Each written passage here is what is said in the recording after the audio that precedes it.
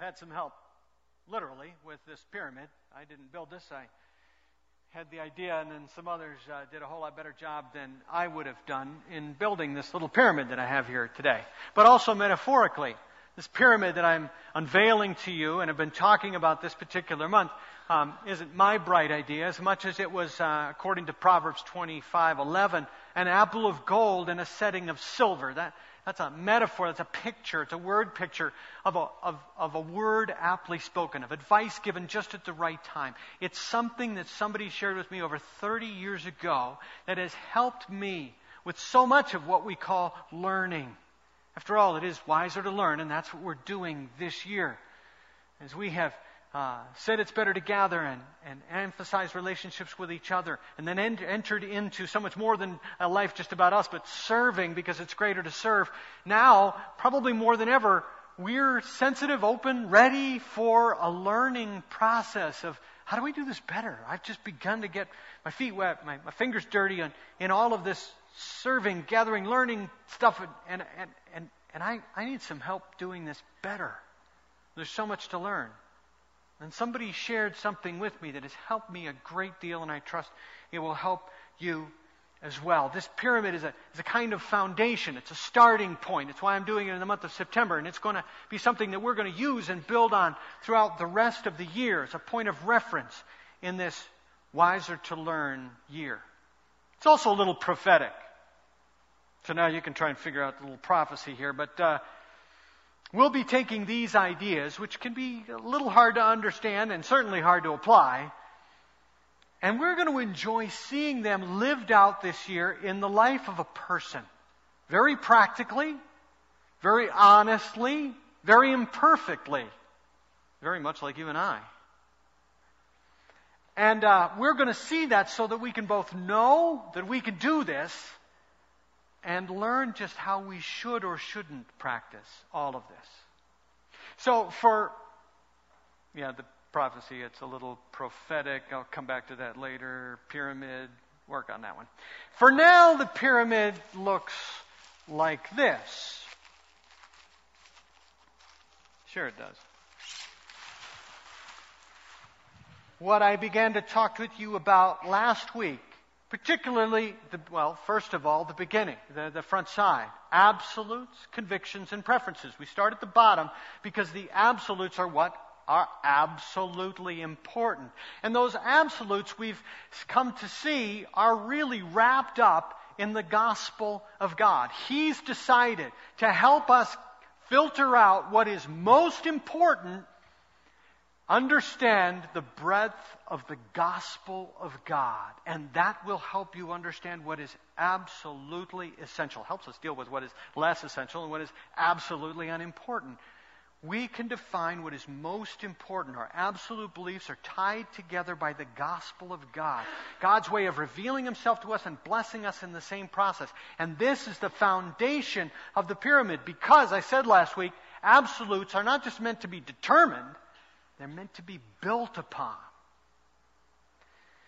I love this quote that was a part of our worship folder in our first service. It says this. It's D.A. Carson, who is a theologian I respect greatly. One of the most urgently needed things today is a careful treatment of how the gospel, biblically and richly understood, ought to shape everything we do in the local church. All of our ethics and all of our priorities. It's amazing. D.A. Carson's figured out what I've figured out. The guy's pretty smart. Yeah, okay, maybe the other came first. But anyway, that's where it starts, is with this gospel of our absolutes. And then we move to the convictions. You see, the development of applications. Once those things are clear, then we begin to say, what do we do with what we know is most important? How do we come to our own convictions out of what we've learned from the Bible? And how do we respect different conclusions of other people who are just as committed as I am, but come to a different conclusion? Well, I suggest by, first of all, clearly defining these categories and working on where things fit. Is it an absolute or is it a conviction? Might we have a difference? And what on earth is a preference? And when we determine those, that's important to make sure that those are not a part of the most important things. And we mess up when we invert it, when we stick any one of these things in the wrong category. Now, not only is that important, but then I added this other dimension from Romans chapter 14, where Paul then says to us, you need to develop your own personal conclusions in the area of your convictions. You better do it. Everyone has to be convinced in his own mind. You don't get to commit intellectual suicide. You got to think. Come to your personal conclusions. Very important. But do so in understanding that you are going to have differing opinions. Romans 14:1, there are going to be disputable issues. There's no question about it. And you're not going to be able to develop relationships with other people and not have differing opinions. I'm sorry, it's not going to happen. You try it, and you'll end up living all by yourself.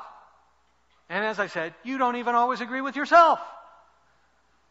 We're going to have differing opinions, so we need to understand that and understand what it means to interrelate when we do. And then we develop our own convictions, we're a little understanding, but that doesn't mean we get to do whatever we want, because he says in there then, it's very important your public behavior.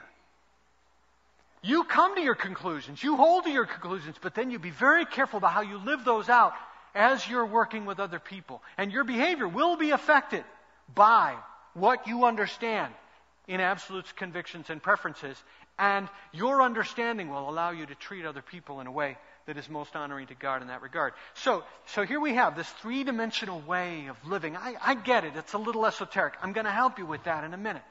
But I want you to understand these absolutes that are wrapped up in the gospel, these convictions. How do we do what we know? And then I gave you a practical application last week in that regard in our political situation. What is going to happen coming up now is of great importance to us. And we should be acting accordingly. We should be reestablishing the absolutes. What are those absolutes? Peter says, submit yourselves for the Lord's sake to every authority instituted among men, whether kings or governors, who are sent by him, by God.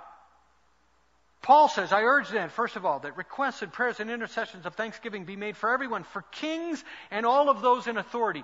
The absolutes here are that you need to be praying for those that God is putting into power in our country.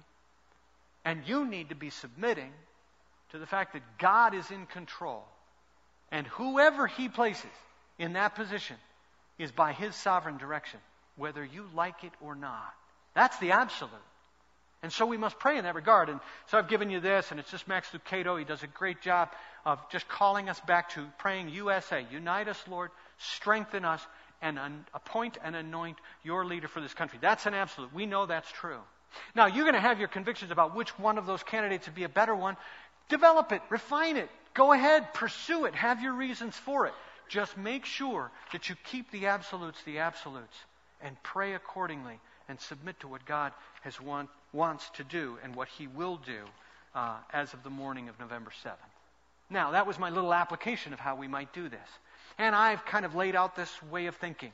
Now what I want to do is walk you through a real-life situation of a man and watch how this can be lived out. We all love a story, don't we? In fact, the majority of the Bible is a narrative. He means for us to learn this way and to kind of get it when we see it lived out. And so I want to show you that this morning, and in fact, we're going to spend the rest of the year doing it. But let me give you some examples of an individual that walked this walk like us. He did okay, he did great, he didn't do so well, and then he did better. And we can identify with every one of those situations, I think. My suggestion is we consider David this morning, and I want to give you some clear examples of his life. King David of Israel. The first example that I pick is one of those Sunday school Bible stories that most of us are very familiar with, certainly where he goes up against Goliath, the giant. But in 1 Samuel 16 and 17, these two chapters involve two parts of this story at the beginning of his life. First of all, he's the youngest son of this man who has 7 sons, and a priest named Saul has been sent down there to anoint a new king because the old king, Saul, is not walking the way God wants him to. So he's going to pick a new king. So he sees all of these brothers go in front of him when he goes to the house, but God doesn't say to him, this is the one. He says, don't you look at the outside appearance. I'm looking at the heart. So he can't find the king, so the new king. So he says to the father, Jesse, well, where is You got any more sons? Oh, yeah, there's one out there with the sheep, the youngest one, We just kind of throw him out there. As being the youngest of 4, I get that. I like that. I love this story, because, you know how youngest siblings are supposed to be spoiled? I have proven scientifically that might be true. What is not true is they are not spoiled by their siblings. Yeah, I can prove that. So anyway, he's the youngest one. He's out there in the wilderness, taking care of these sheep. And so Samuel said, hey, no, I got to see this one. Sure enough, he walks in. That's the one. And he's anointed the king, the new king. Now, not yet, but he's going to become the king. Now, here we can see some absolutes, some convictions, and some preferences. First of all, the absolutes in this anointing is what God said to Samuel. God looks at the heart. Don't look at the outside appearance. That's what we look at. You look at that heart. That's the absolute. We see that in the gospel in the New Testament, where when we read about accepting this God who's loved us, accepting this gospel, he says, if you confess with your mouth that Jesus is Lord and you believe in your heart that God raised him from the dead, you will be saved, forgiven, transformed, made a new creature. That's the absolute. It's the heart that God looks at.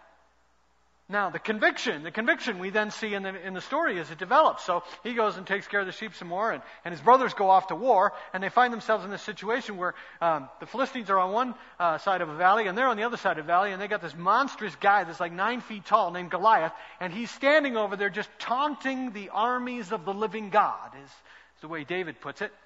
And he's saying, why have everybody fight? You just bring out your best guy, I'll go against your best guy, and we're all good.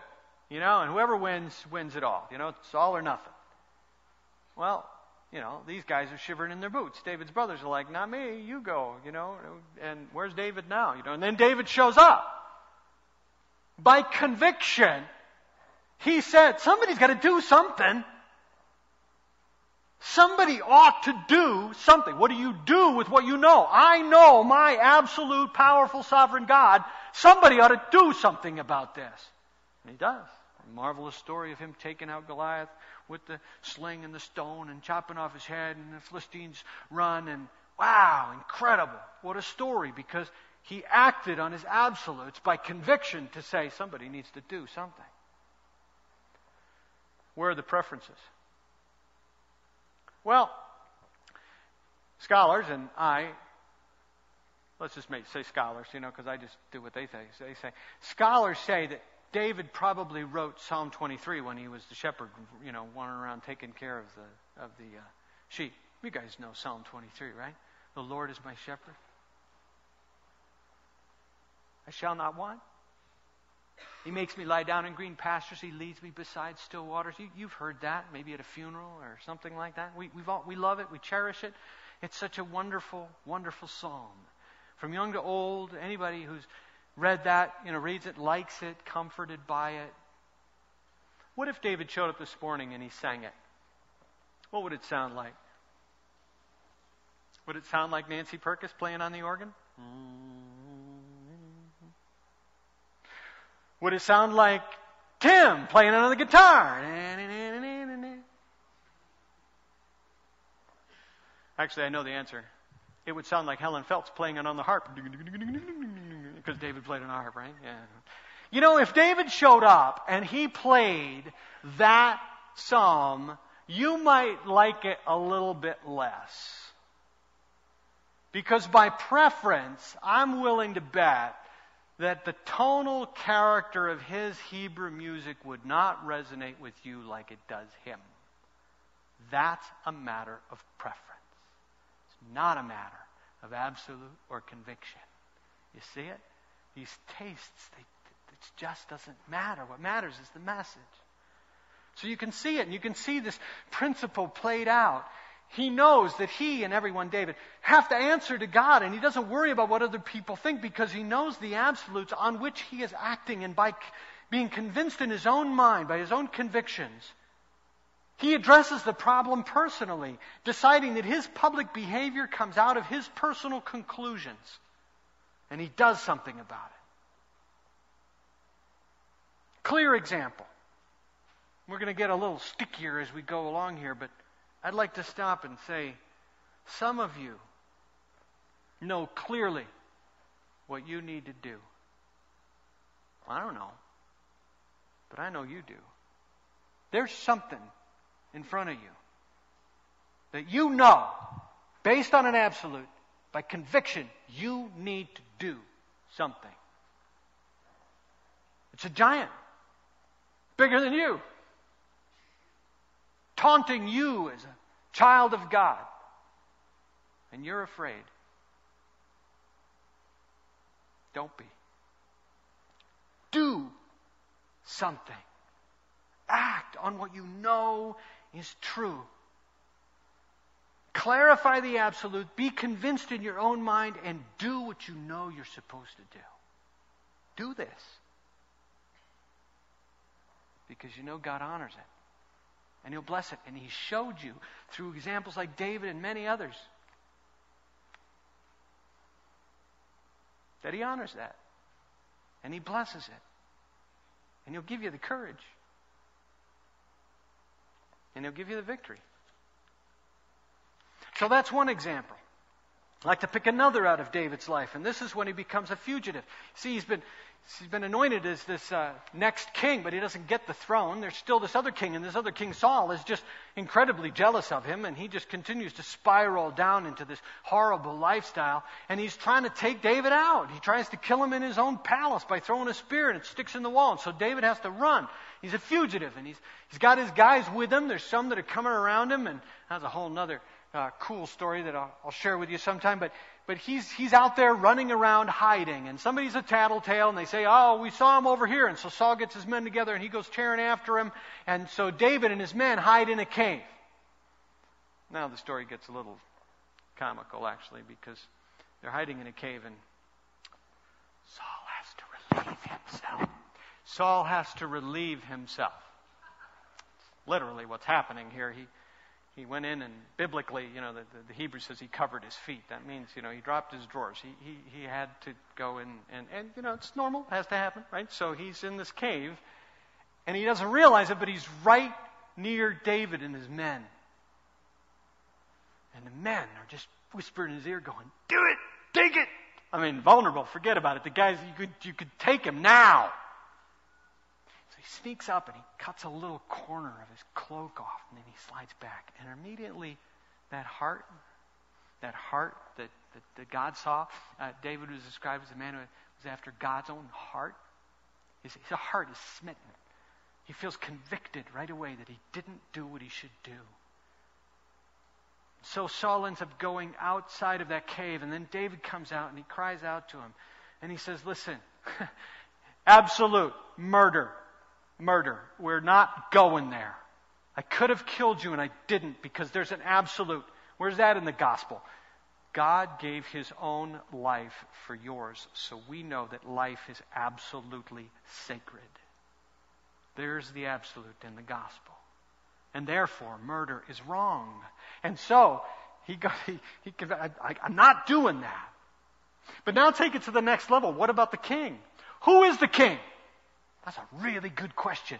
Who's the king? Well, Saul's this rebellious, belligerent, selfish, pig-headed, ungodly king. David has been anointed the new king. He's the one with the heart after God. Who is the king? His men are whispering in his ear, you're the king, man, do it! Take him! This guy's just a tyrant. We could wipe him out. You get on the throne, it's all good. You know what's going to happen. God told you so. Kill him! By conviction. David decides he's not the king. Not yet. Not yet. Saul is still God's anointed. Though his partners think he has the right because he's going to be the new king, he chooses another conviction. This is still God's anointed. Until God says otherwise. And so, by preference, he says no to what he would want. He even confesses his indulging in it. He even says, I confess the fact that I even cut a part of his robe. See how this is played out in the story? He understands to whom he must answer. That's an absolute. His public behavior must become an example to his men. And so that's a part of the picture. He's got to behave in a way that these guys can follow that. and his personal convictions submit to the rights of another for the sake of others, for the kingdom, for God's purposes. Now, what about you? What situation do you find yourself in where if we had a discussion, you'd go, yeah, that's a very good question, because by conviction, I think I can. And yet, to do so may not be the right thing for the sake of another. Maybe you would choose the right of another because there's an absolute that says that's the right thing to do. Will you allow your convictions or freedom to destroy the life of another? See, this kind of thinking always works towards building up a brother and sister and arriving at greater unity, not the destruction of another person for the sake of winning an argument, even though you think you're right. See, we need to demonstrate this. And this is one of those things that is just lived out more than kind of taught. I mean, this is the kind of thing that you see when somebody does it and you recognize it. And you go, wow, that was humble, or that was gracious, or that was remarkable. He didn't have to, she didn't have to, but she did. What situation are you in? Where one way or another you could argue you're right, but maybe that's not the best thing to do. Now I want to go to some of the messy examples. And there we go over to 2 Samuel. And in 2 Samuel chapter 11, I want to read the first verse. Now David has finally gotten his kingship. He is now king. He's on his throne. He's got his palace. He's got his people. And in 2 Samuel chapter 11, it says, in the spring, at the time when kings go off to war, David sent Joab out with the king's men and the whole Israelite army. They destroyed the Ammonites and besieged Rabbah. But David remained in Jerusalem. David is idle. David is dangerous. David is not doing what he's supposed to be doing. He looks out when he's where he's not supposed to be, and he sees this beautiful woman. He wants her, and he's the king, so he can, and he does. He brings her into his palace, and she conceives a child. Now you did it. And there, he takes it even farther. And there's a perfect synergy of wrong here. He compromises his absolutes of murder and adultery. He betrays his convictions of being the king when he should have been out where kings were supposed to be. And he follows his own preferences of lust and power to create a cover-up. And he sets it up so that Uriah is sent to the front of the lines. That's the husband of Bathsheba, and he's killed in the battle. And now he's a murderer. The principles are played out as he denies what he knows and understands as absolutely right or wrong. And he ignores public concerns, and he sells all for his personal desires of what he wants, my conclusions, because I can. Now, it's just real easy to beat up on David because the story's over with. And any one of us would not succumb to these things, any mistake like this, if we got to partway through the story, fast forward way over here, and see all the consequences of the sin and the problems that it created. All of us would be able to go, yeah, well, that's easy. I know we're not supposed to do that. The insidious part of the problem is that we don't find ourselves over there. We find ourselves right here, in the here and now. And in the here and now, we're in the middle of our circumstances. The story is unfolding as we speak. We're making choices that are influenced by things and feelings and mitigating circumstances. And now, they're causing us to want to act or do something in a foolish way. And we get in trouble because we act in the now, and we don't let our thinking be guided by a broader picture. And then later we regret. Stop. We need to learn from David. One of the lasting lessons is not just what he did, it's the consequences of the sin on all of the other people. Uriah dies, the baby that was conceived didn't survive either. There's rebellion in his family as his children follow his bad example and start doing even more heinous sins than he committed. Whatever you're doing, that you might be in the middle of, stop.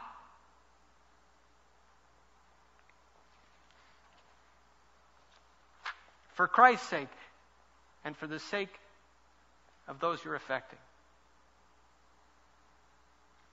Now, one more example from David. And that's from 2 Samuel chapter 9. My Bible is just back the page before. And here, instead of a perfect synergy of bad, we have a perfect synergy of good. And this is an amazing story. David's gotten his kingdom. He's gotten his throne. Saul's finally gone and dead. He's got everything. He needs nothing. In fact, as a matter of fact, they're even at peace. There isn't even war going on. And he could just settle back and be king and enjoy it. Instead, he decides he wants to do something good for the sake of the family of Saul. It's amazing. He was his enemy, but he recognized him as God's anointed. And once he finally got into that position, he asked, he said, is there anybody in Saul's family that's still alive? They say, yeah, there's one descendant. His name's Mephibosheth. Mephibosheth. Say that one 40 times fast. And he lives way out in a place called Lodabar, which means no pasture. He was dropped when he was a child by his nurse, and he was crippled. And so they took those kinds of people with special needs, and they just put him out there somewhere where they weren't an embarrassment. And David decided that he was, for the sake of his love for Jonathan, Saul's son, and for the sake of the fact that Saul's family had been the family of the king, he would show the kindness of God to that Mephibosheth. And that young man was brought to dine at the table of the king from that day forward. Really, a representation of his enemy sits at his table every single day, so that he could show him the kindness of God. Now look at how this plays out in the story. He understands that God is the one that we answer to. That's an absolute. And then his personal and public behavior nicely coincide into a wondrous act of grace and forgiveness. You see, it's never too late to start over. The consequences remain, but change can still come in our lives. God's omnipotence is not seen so much in these incredible pictures we see of our stars and our moons and all the galaxies and the billions and billions of stars that exist.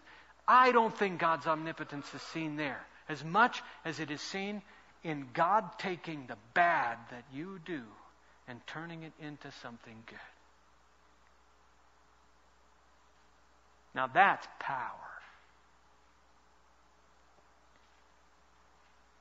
So as we learn, we change, and God continues to work in us to make us more of what He wants us to be. Don't let remorse keep you from returning. If there's something going on you need to stop, like I appealed to you before, then do it. Don't let remorse from that keep you from allowing God to work something good out of that, which He can and He will. So start this. So, this is our pyramid. These absolutes of the gospel we proclaim that are most important. And the convictions are the development of that application. What we do with what we know is most important. And then the preferences are the tensions that we manage. This is how we do what we know we're supposed to do. By developing our own personal conclusions. But in understanding that people are going to have a different opinion. And then I have the freedom to do according to my personal conclusions, as long as that doesn't turn into a public behavior that would undermine the gospel, break down another person, hurt somebody else, not build up the body of Christ. Understanding others, their positions, responding to those, and treating them properly. Now, what about our key passage for the morning? Because if you look at your notes there, I'm actually supposed to be talking to you about what it says in 1 Corinthians chapter 10. Can I read that? Listen to this. Everything is permissible, but not everything is beneficial. Everything is permissible, but not everything is constructive. Nobody should seek his own good, but the good of others. Eat anything sold in the meat market without raising questions of conscience, for the earth is the Lord's and everything in it. If an unbeliever invites you to a meal and you want to go, eat whatever is put before you without raising questions of conscience.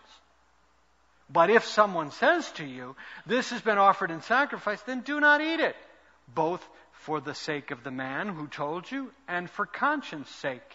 The other man's conscience, I mean, not yours. For why should my freedom be judged by another's conscience? If I take part in the meal with thankfulness, why am I denounced because of something I thank God for? So whatever you do, whatever you eat or drink, whatever you do, do it all for the glory of God. Do not cause anyone to stumble, whether Jews or Greeks or the church of God, even as I try to please everyone in every way. For I am not seeking my own good, but the good of many, so that they may be saved. Follow my example as I follow the example of Christ. Man, if you can live that, that takes something like this. Some kind of framework to deal with that. Because if you could do it, man, we would change this world if we lived like that. And I'm summarizing it in these phrases that you see on the screen here. See if you don't think this is what that says in a few words. You can do anything. But anything is not everything. The thing is nothing. People are everything. Do what you do for God, most of all. And as you do it, think of the good of others. Lead the way, but let it be His way. Do you have the courage to say what Paul said? Follow my example as I follow the example of Christ. I mean, we're usually really quick to say, I ain't got it all figured out. It ain't perfect. I don't. So don't do what I do. This guy had the courage to actually say, go ahead. Because I'm leading the way, but I'm doing it God's way. Wow. I don't know about you. I haven't got that all figured out. But if we did, man, we would change the world. Because people would be compelled by the love of Christ that's lived out, keeping the most important things in their place. Those convictions sure and true without killing, defeating, hurting, injuring, wounding, leading astray anyone else. Do you know why this is all so important? Because the story of David's failure as an adulterer was actually the last story in the 4 that I shared with you. Did you notice that? If you were flipping through with me, we went to 2 Samuel 11, and then we went back to 2 Samuel chapter 9. You see, the last story, how sad is that? The last story, great story of David, is actually a story of his failure. You see, our greatest threat is our own unfaithfulness to God in the present and in the future because we neglect His faithfulness to us in the past and in the present. The worst could be yet to come. That's the danger. We've got to get this right, and we've got to keep working at it. as the story continues to unfold. And that's why I want us to follow a story this year as we work through this way of thinking. It's not going to go away. We're just going to continue to see it worked out in a story that we can see ourselves in, that we can learn from, that we can grow through, whose toughest lessons are not all learned at the beginning, but will keep teaching us, in fact, to the very end of the story. We're not done with this. We need to see it lived out so that we can understand it better and we can apply it better to our lives. So next week, we will begin looking at Joseph, the Hebrew prince of Egypt. Now do you get the pyramid? It's pretty lame, I realize that. But anyway, that was a little prophetic thing, because the land of the pyramid, whatever. So, we're going to follow the life of Joseph, the Hebrew prince of Egypt, and see how, through this narrative, we can learn what are the absolutes, convictions, and preferences that we must determine and then develop and live out respectively. And his story represents a long and detailed example which demonstrates to us practically, progressively, not perfectly, but what learning and development truly is. And we start that next week, and in fact, what we're going to do is I'm going to lay out 6 major principles coming out of this life of Joseph that we're going to look at through this coming year. And every time we establish the absolute out of the story, the first thing, establish the absolute, we're going to have communion.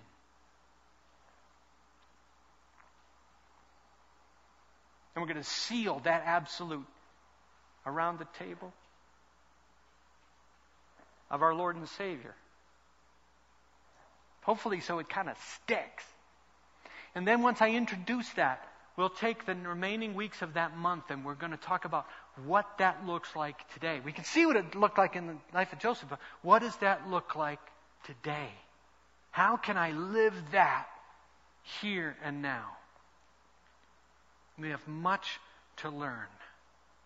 Just try putting those phrases into practice. But this is a good beginning, and it's a strong foundation. And by God's grace, at the end of this year, we will be wiser because we have learned from an example, from our God, and how to walk this life the way He wants us to. Let's pray together.